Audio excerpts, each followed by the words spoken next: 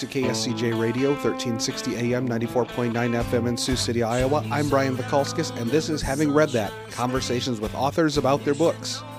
And I'm joined by Deborah Goodrich-Royce, who is out with a brand new novel. This one is called Reef Road. It is a thriller. It is a psychological thriller, really. It is set in Florida in the time before and into the pandemic. And Deborah, I have to tell you, when I read this novel, I hearkened back to listening to stories of my mother's childhood. In Sioux City, Iowa, in the early 1950s, a young girl was kidnapped out of the window of a first-floor bedroom in her house, kind of near where my mother lived. And the little girl's body was found several days later down by the river, of course, dead. That affected her family, and Grandpa slept with a gun. Mom wasn't allowed to go out and play for a long time by herself. Your narrator in this book, the writer, says that a murder does not only have one victim, and that permeated through the entire time I read this. Can you explain this whole phenomenon? Because I don't think it's a thing that a lot of people think about until they've experienced it.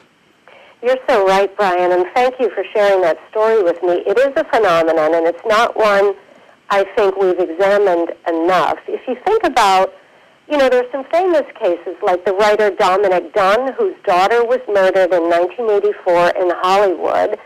He changed his whole life around. He became, a famous reporter through Vanity Fair magazine for the most sensational murder trials of the late 20th century. And if you think about Michelle McNamara, who wrote the book which became the HBO miniseries, I'll Be Gone in the Dark, which was really instrumental in solving the case of the Golden State Killer in California, they are two really well-known examples of this thing that you and I are discussing. Extreme acts of violence have a ripple effect on people around the victim, and it changes lives forever. And I think, like you, with your parents, I was very aware at a young age of the fact that my own mother's best friend was murdered in Pittsburgh in 1948, similar era to what you're discussing.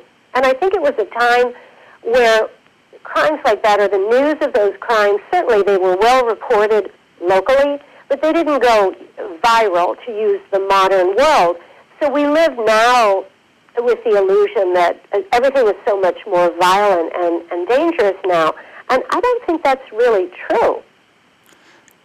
As the story unfolded here, there's a couple of different storylines going on. There's two different narratives, one in the first person and one in the third person, in the writer and the wife. And what I thought was interesting also is people who go through the trauma of a murder, not a family, but a murder that isn't even related to them.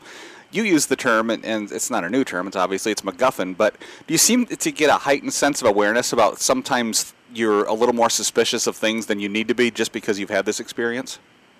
That is the central question, and I'm going to tell you a funny story, but not funny ha-ha, but funny odd. My house was robbed in May of this year, and nothing like that has ever happened to me before. And in my book, Ruby Falls, I wrote a scene where one female character says to another female character, she warns her to leave a tiny piece of paper in the door jamb. And if she ever returns home and that paper has fallen out of the door, do not open the door, do not go in the house, someone's going to be inside, you're in danger. So, screen turns around years later. In May of this year, I come to my front door, and there is what looks like a tiny piece of paper on the doormat. And did I hearken back to the scene I wrote myself? Bizarrely, no. I looked at it. I thought, that's kind of funny. That's a little bit like the thing I wrote in Ruby Falls. I opened the door, went inside, and saw, the house had been ransacked. Fortunately, the burglars were gone, but we could examine me psychologically. I mean, what's up with that? In my writing life, I have this heightened awareness, but in a real moment of crisis, it was a bizarre sense of dissociation. When that happens and the violation you feel, does that still affect you psychologically? I mean, I know that you had the experience that this is based on a true story about someone that your mother knew, but that's got to play with your head going forward, right? Well, yes. I mean, after the robbery, I couldn't stay in my own bedroom for months because that's it it's sort of a thing going on, this kind of house robbing, and they really go into the master bedroom. So I felt more comfortable staying in a spare room, and I certainly got my alarm going and all that stuff. But yes, it does play with your mind. It changes your sense of possibilities. My husband, who's in the financial world, he uses the term black swan as a descriptor of extremely unlikely events. He's always looking statistically in terms of probability. I think because of what happened to my mother, I don't think in terms of probability. I tend to have a different frame of reference that anything could happen at any time. Well, that idea of Black Swan made it into the narrative of Reef Road as well, and I do remember reading that in there. And it was funny that you brought up the I'll Be Gone in the Dark, because my sister is an audiobook nut, and when I told her, I said, you have to get Reef Road as your next book, so she went in to buy it, and it came up with I'll Be Gone in the Dark as you may also want to try, so she ended up grabbing that one too. But what is it about women with the true crime genre, because it's very popular among women, and I'm not so much into it as my sister is, but we kind of rib each other back and forth. I enjoy thriller novels, she enjoys true crime. Why do you think women are more into true crime, it seems, than men? I think women are fascinated with true crime because I think there's a part of us that wants to examine it and come up with ways that we can avoid having it happen to us, or come up with anomalies in the situation of the victim that wouldn't apply to us, or, well, that was her, that was, she lives here, but I live there, or her habits are this, but mine are that. I don't go out at night, or I don't, we want to somehow make ourselves safe. And I think there's a weird feeling that by looking at the worst case scenario, we can game it or avoid it. I'm chatting with Deborah Goodrich Royce about her brand new novel, Reef Road. It is available everywhere. And Deborah, the thing I also took away from the book is the fact that, the concept of unreliable narrator is nothing new. And essentially in this book, you have the two stories going at the same time, two narrations. But did you find yourself not trusting either narrator at different times? No, you shouldn't trust these women at all. Well, I think Linda Alonso's storyline, and I just adore Linda and her husband Miguel, that was very influenced by the film noir, which is about 30 years old, Body Heat. If you remember it, with William Hurt and Kathleen Turner. Mm-hmm. That was filmed in Lantana, Florida, which is just down the road from Palm Beach, Florida, super close. I mean, you could go there for dinner from Palm Beach. And I loved that movie. It had that kind of hot, sweaty, gross feeling of people who were always on the edge. And, in film noir, the woman is usually not to be trusted. And I think that was a pervasive theme in that particular storyline. And then, of course, Miguel hails from Argentina, and there's quite a bit about Argentina in the book. And I have a new Argentina going through my head from the Evita musical as I did that. But it seems like the cultural things that you reference in here, that you got into Dominic Dunn, you got into I'll Be Gone in the Dark, Argentina as the writer narrative. When you put all these things together, is this just a bouillabaisse of essentially Jeopardy topics, for a less better term, that you've kind of melded into the story? I love that. Wow. I so love that expression. So in many ways, the flights of fancy that the writer engages in, sort of her mental imaginings, a lot of that is me. I went to Argentina about 10 years ago with one of my best friends whose mother was from there, and we toured the place in Buenos Aires where those kidnapped people were taken, the people who later, became known as the disappeared. And it's really chilling because it is right in the middle of the city. So they would grab these people, put hoods over them, and for anybody who's not familiar, it was the government. There had been a change in government. It was a very restrictive, clamped-down government, and they were kidnapping people off the streets, students, union members, people primarily on the left, and they would hood them, throw them in a car, drive them around, and take them to a place that they thought was, far away from Buenos Aires. And there they were, right in the middle of the city, not far, maybe from their family members.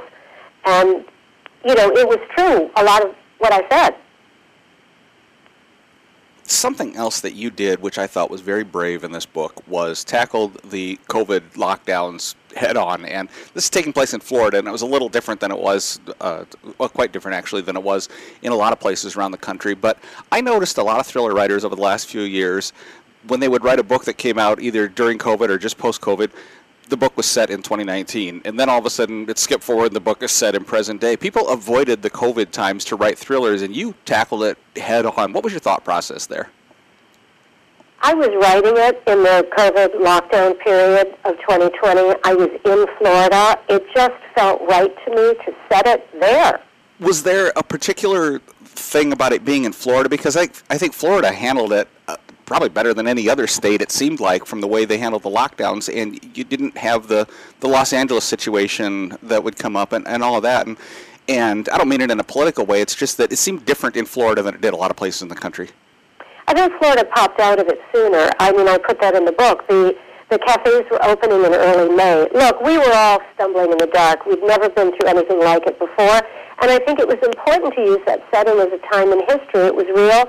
And it felt like wartime for me, in that it imposed constraints and limitations on the characters and their movement, and that's interesting in a thriller, when people can't, when Linda Alonso's husband disappears to Argentina with the 2 kids, she could not follow.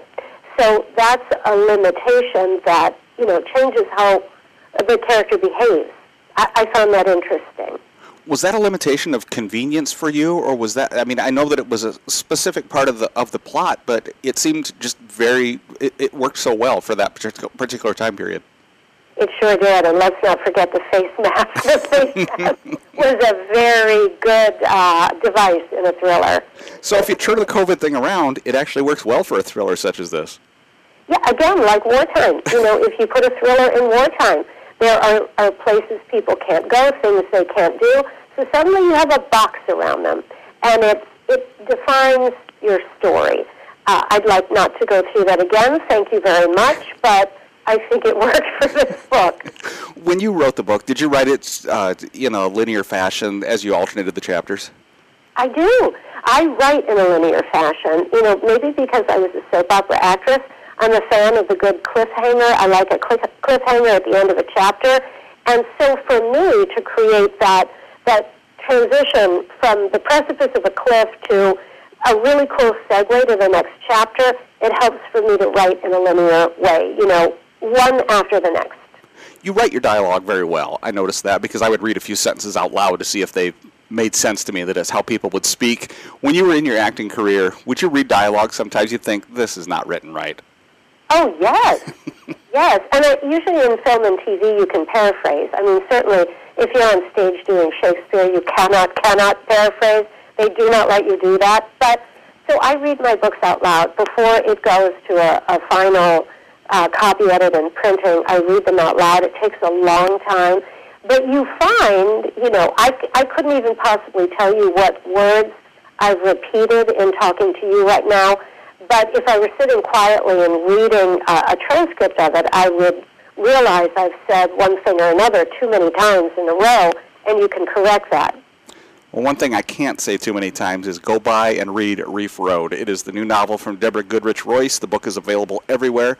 Deborah, I love this book. It entertained me for several hours one night, and I just couldn't put it down. Never start this book at like 11 o'clock at night because you won't be sleeping much that night. So, Deborah, thanks for joining me to talk about your new book. Oh, thank you. The pleasure's been mine. This has been Having Read That on KSCJ Radio. I'm Brian Vakalskis. Check out all of our episodes on our website, kscj.com, and subscribe to our iTunes podcasts. Thanks to music historian Molly Jolly and segment producer John Weisler. We will be back next time.